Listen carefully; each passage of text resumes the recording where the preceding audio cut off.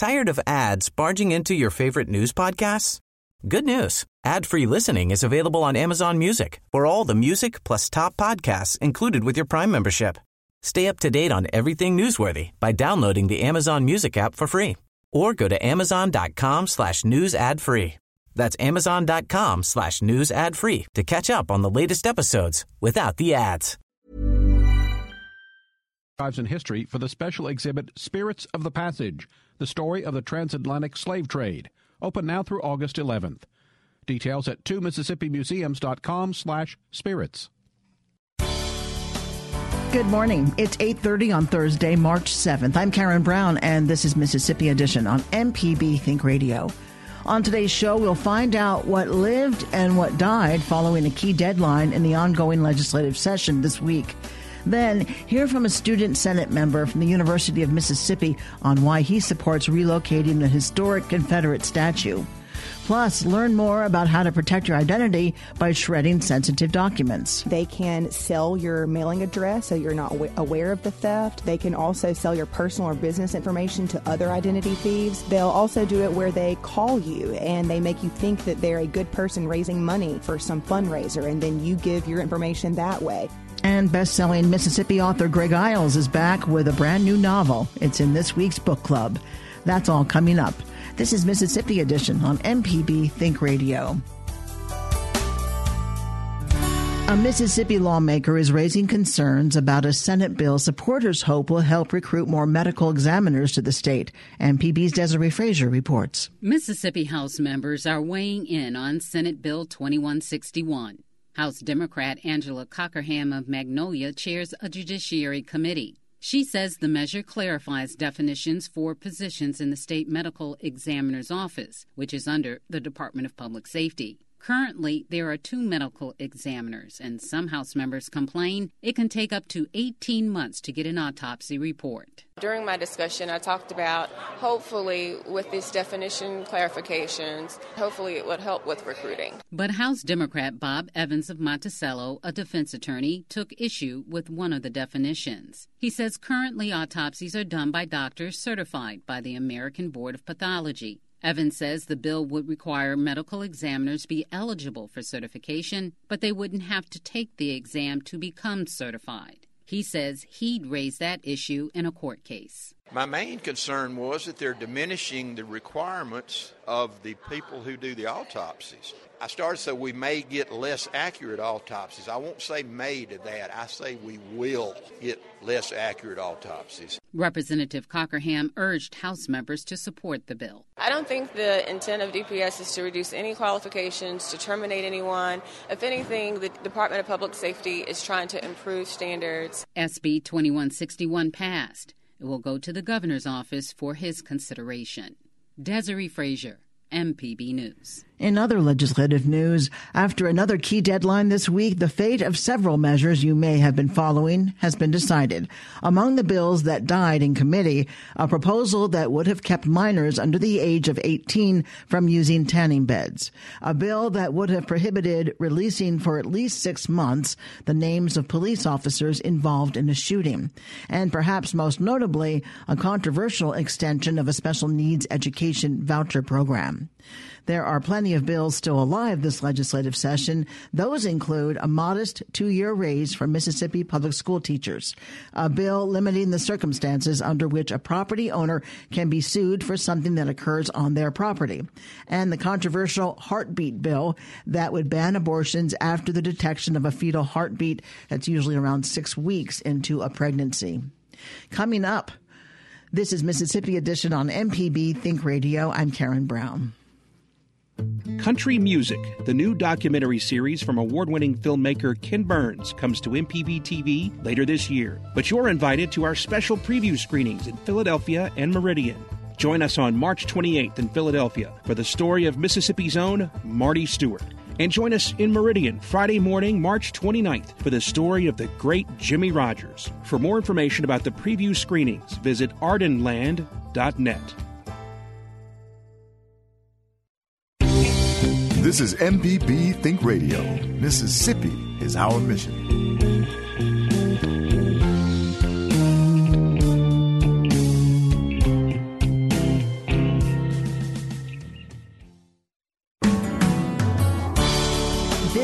Mississippi Edition on MPB Think Radio. I'm Karen Brown. A key student group at the University of Mississippi is unanimously calling for the relocation of a monument depicting a Confederate soldier. The monument has been a rallying point in recent weeks for pro-Confederate demonstrators on the historic campus. Those demonstrators say they're simply working to preserve history and honor their heritage. Members of the Associated Student Body Senate see it differently. Jarvis Benson is a member of the Senate. He's a senior at Ole Miss, majoring in international studies and Spanish. He says, as an African-American student, symbols like the Confederate statue are a constant reminder of inequality. Benson spoke with MPB's Jasmine Ellis about how this week's resolution came about. Campus is really energetic right now, and for the past few months, I'd say it's been really, really energetic. There's been a lot of different activity surrounding the statue, a lot of different forms we've had. The protests and marches surrounding the statue. And so I'd say, the conversations and discussions and the general feelings have been very energetic. Why did you all decide to start the committee, and how did you come together? I think we were really intentional about making sure that we reached out to a lot of student groups and a wider range of student interest groups, but also to make sure that we were doing this in the right way and very intentional about, reading the laws and talking to people that, were familiar with the law. And so I think the group really came about from people that were, number one, interested in addressing the statute, through the Student Body Senate, but also those that were, a part of those initial conversations that we had last fall post the Ed Meek situation on campus. What are your thoughts in particular on the statue? Obviously, I know you think it should be removed, but can you tell me some of the reasons why, what it means to you personally when you see it? Before coming to school here, when I decided to come, and I told my friends and I told my family, a lot of people, were like, why would you go to Ole Miss? Why would you go to a university that's clearly not for you, that clearly has a history that's violent against people that look like us and people that are not neo-Confederates is basically what the statement was. And so, I kind of was a little weird coming and walking on campus, but, I found a university that has made a lot of progress, and I found a university that has done a lot to address its history. We have the Center for Inclusion, we have the new Chancellor for Diversity and Community Engagement, but when I look at the statue, I see that progress is not done, and I see that a lot of that progress has been done in vain while that statue still stands, because I think that statue perpetuates that stigma that a lot of my friends and family had when I chose to come here. And it says that this university still does support and hasn't completely healed from that violent racist and that violent, segregationist past. The fact that it stands in front of the most important the most important administrative building on campus just speaks volumes to that lack of disconnect from that Confederate past. Why did you all feel the need to do this, to draft this resolution? Because students were hurting, and it was clear that students have been hurting for years. There's been discussions about the statue since my freshman year. The Student Body Senate voted to take down the flag, after a huge student activist effort to address that and to address the state flag. And so, even then there were comments made about the statue, and since then, students have expressed, that we're hurting, and there's also been a lot of different things that have happened in the past that make it clear that this place has not moved forward. There was a report released last semester by the sociology department, and where it explained and documented over 1,300 instances of microaggressions on campus. I think that shows that students are hurting, and students still don't completely feel welcome here, and still don't feel that they have a voice here. And so I think that was important for us to make sure that students current students, but also like prospective students and students, that anybody that steps on this campus feels welcome and feels like their voice and that they're welcome. Say the resolution, I know it needs to go to the administration for next steps, but in the case that the statute isn't removed, does the committee in particular have plans on what's next? So the committee in particular, we haven't talked about those plans. We're really right now focused on our administration and leaving it in their hands and making sure that, we have our student voice heard, and we feel like we've done that. I just want to, reiterate that this is a really big student effort, and, it's larger than, the authors of the resolution. It's come from a culmination of the hands of so many years. And so I really just want to commend the work of all of the student activists and all of the administration, all of the student government members. I think that, this is a really joint effort, and I'm really grateful for that. Jarvis Benson is a senior at the University of Mississippi. Jarvis, thanks so much for joining us and telling us your story. We appreciate it. Thank you so much. The Student Senate resolution will now be delivered to university administration for their consideration. It is non-binding. Coming up, how to protect your identity by shredding sensitive documents. This is Mississippi Edition on MPB Think Radio. Country Music, the new documentary series from award-winning filmmaker Ken Burns, comes to MPB TV later this year. But you're invited to our special preview screenings in Philadelphia and Meridian. Join us on March 28th in Philadelphia for the story of Mississippi's own Marty Stewart. And join us in Meridian Friday morning, March 29th for the story of the great Jimmie Rodgers. For more information about the preview screenings, visit ardenland.net.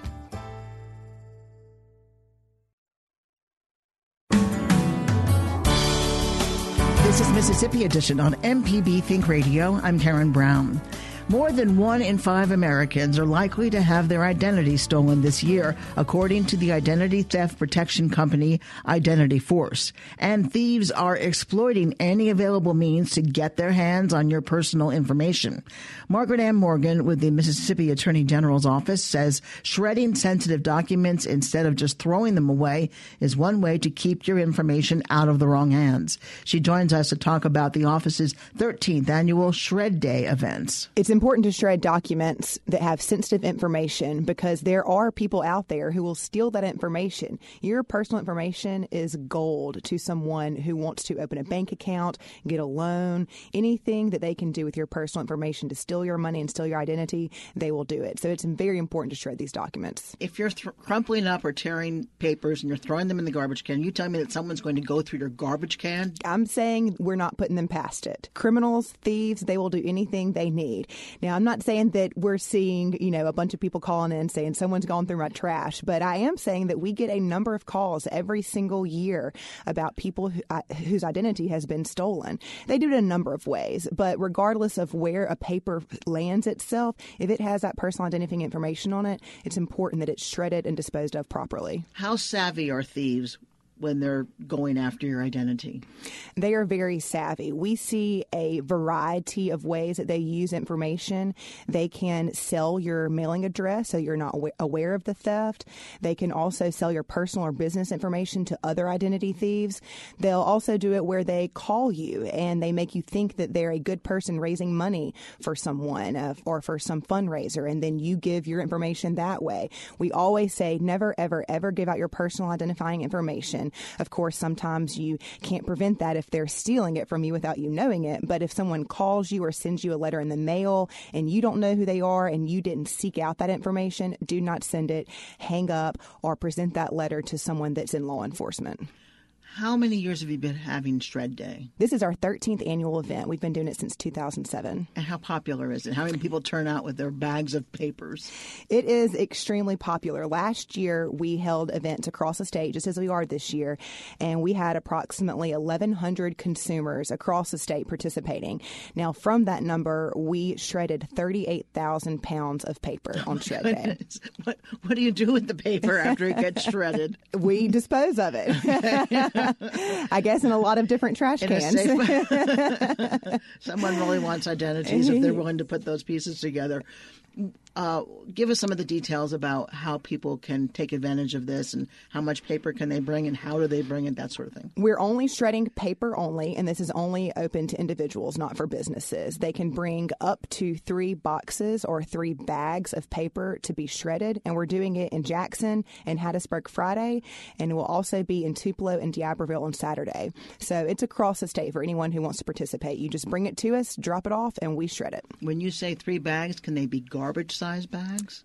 3 bags, whatever they need. And 3 boxes can be and refrigerator 3 boxes. There you go. We just want to make sure that Mississippians are protected. This is our way of providing them a free service, a safe service open to them to where if they've been holding on to this stuff, now is a great opportunity to go ahead and shred it. We do have set times for these events at each location, but if the truck is full, which it has happened in the past, if the truck is full before the posted end time, the event will be completed. So make sure that you get there early if you're wanting to shred your documents. Is there a website for the details, times, and locations? agjimhood.com. You will find Shred Day right on the front page of our website. We also have information on our social media accounts on Facebook at Mississippi Attorney General Jim Hood, as well as on Twitter at Mississippi AGO.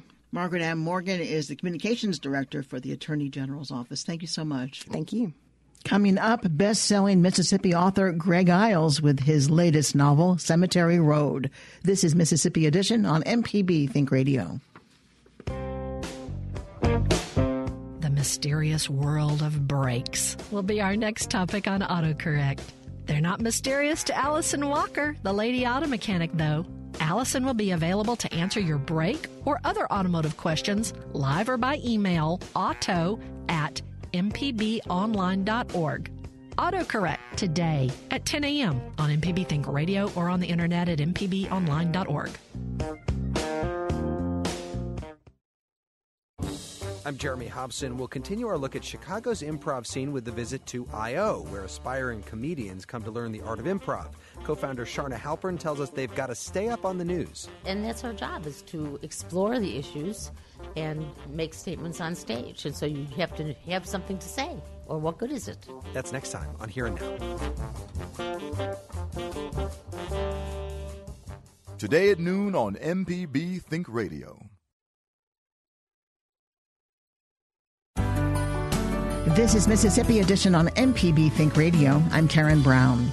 Greg Iles is one of Mississippi's best-known authors and a powerhouse on the national stage, having appeared on the New York Times bestseller list 15 times.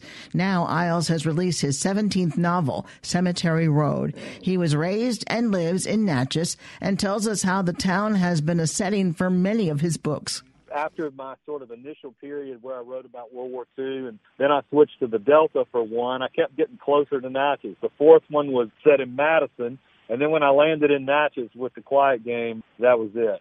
You know, it's kind of a minefield writing about the town you actually live in, and you know that I blend in historical characters and all that, and it's just hard to do that. People get misconceptions and they think every character is a real person. So to deal with something as personal as this book and the secret that's revealed in this book, I just didn't want any confusion. And you've created a fictional place. Yeah, you've created a fictional town, although there is a Bienville Forest I see in Mississippi. Yes, there is, but not a town. That's right. Here's my worry, Karen. We get a lot of tourists in Natchez coming to see the places in the Natchez books, you know, and I'm worried that I made Bienville so real with the history. I've already had people interviewing me think that it's a real place. I'm worried we're going to get tourists driving up and down 61 looking for Bienville, Mississippi. Since you set so many of your books in Natchez and why you just explained that it can create some problems, do the people in Natchez resent or like the fact that you often use Natchez as a setting? You know, a critic once said I do Natchez the backhanded compliment of setting my books there. I think now and then I get some upset people, but look, in general, it's been good for the town, and I think people like the notoriety. And look, people in Natchez, they don't wear blinders. They know what it's really like. They know what Mississippi's really like. I think that's one thing you can say about Mississippi. The Mississippi, warts and all, the bad things have pretty much always been out in public. How do you decide, or is it a conscious decision when you include factual information in your books? I think for me, it's always been a part of my art or craft to weave a dense historical context or matrix around the fiction that I use, so that the person reading the book really does feel that it's real, that it's history. And, I've written a couple of historical novels. Maybe it comes out of that. And, I don't want to go too far with this, but I mean, when you write about the things I do, about the place you grew up, and you're writing about race and family and those things, I mean, to an extent it is real. And you almost couldn't do it without using some real people, I think. Well, let's get to this book specifically. Cemetery Road is a thriller. Tell us about the lead character and some of the circumstances of the book. Yeah, the lead character is sort of a cross. I didn't intend this, but he's sort of a cross between Woodward and Bernstein from the 70s, an investigative journalist, and sort of a John Meacham type character like we have now. He leaves Mississippi when he's 18 because of a terrible thing that happened in his family. He swears he'll never come back. But at the peak of his career in Washington, D.C., he finds out his father's dying, and he has to go back to help his mother. And he has to run the family newspaper until I think he thinks he'll sell it as soon as his father dies. Two things happen when he comes back. One, he runs into as much corruption as he left in Washington, D.C., which anybody from Mississippi knows is true.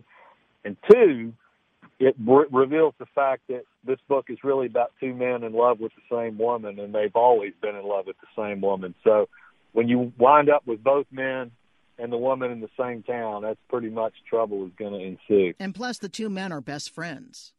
Best friends, and since childhood, absolutely. It's and one saved the life of the other one.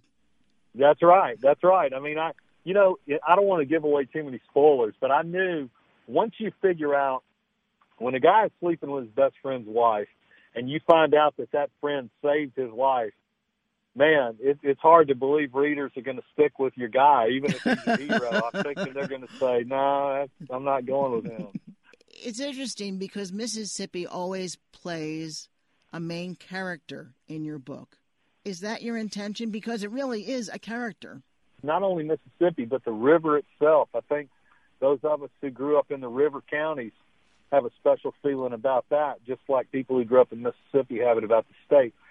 I just did a national satellite tour, so I was talking to people all around the country, and everybody asked about Mississippi, why we have so many rioters, what is the North wrong about? And if you live in Mississippi, black or white, despite our troubled history, I find that people have a feeling about it that they wouldn't trade it for anything. Somebody just asked me why I live in Mississippi when I could live anywhere I want, and I said, well, I'm going to give you Morgan Freeman's answer. And I'm sure you know that story. They asked Morgan why he lived in Mississippi when he could live anywhere he wanted, and he thought for a minute, and he said, because I can live anywhere I want to. People think it's so terrible. It's not. And certainly whatever sins Mississippi is guilty of, I think the last 3 years have shown us that the rest of the country is just as guilty of that as Mississippi is or was. Do you see your future as a writer being in that niche of thrillers? Do you think you'll always write thrillers? I don't know. This, I think, is my 16th book, and I've had some opportunities come up in television and different things. I'm looking at what it is I'm going to do. I certainly never intended to write 10-page novels all my life, and I broke away from that. And, I've written about a lot of subjects, but this last run of books, really, you're right, has been dead center in Mississippi, so I'm not sure. This book is called Cemetery Road, and Greg Iles is the author. Greg, thanks so much. Thank you, Karen. I really enjoyed it. Stay tuned to MPB Think Radio for a full slate of Mississippi-based programs all morning long. Coming up at 9 o'clock, it's Creature Comforts. Then at 10, it's AutoCorrect. And at 11, stay tuned for Southern Remedy. Did you miss part of the show today? Find past episodes of this and other Think Radio programs online by visiting mpbonline.org. You can also download the MPB Public Media app from the Apple or Google Play stores. Or you can subscribe to Mississippi Edition in your favorite podcasting app. I'm Karen Brown. Join us again tomorrow morning at 8:30 for the next Mississippi Edition, only on MPB Think Radio.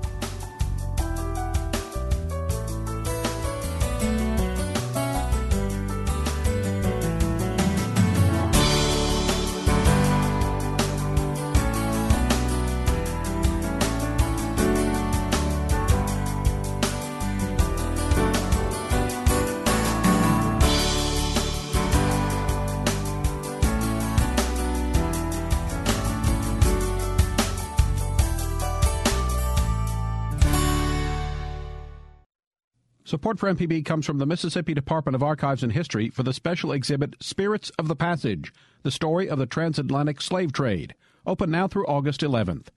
Details at 2MississippiMuseums.com/spirits.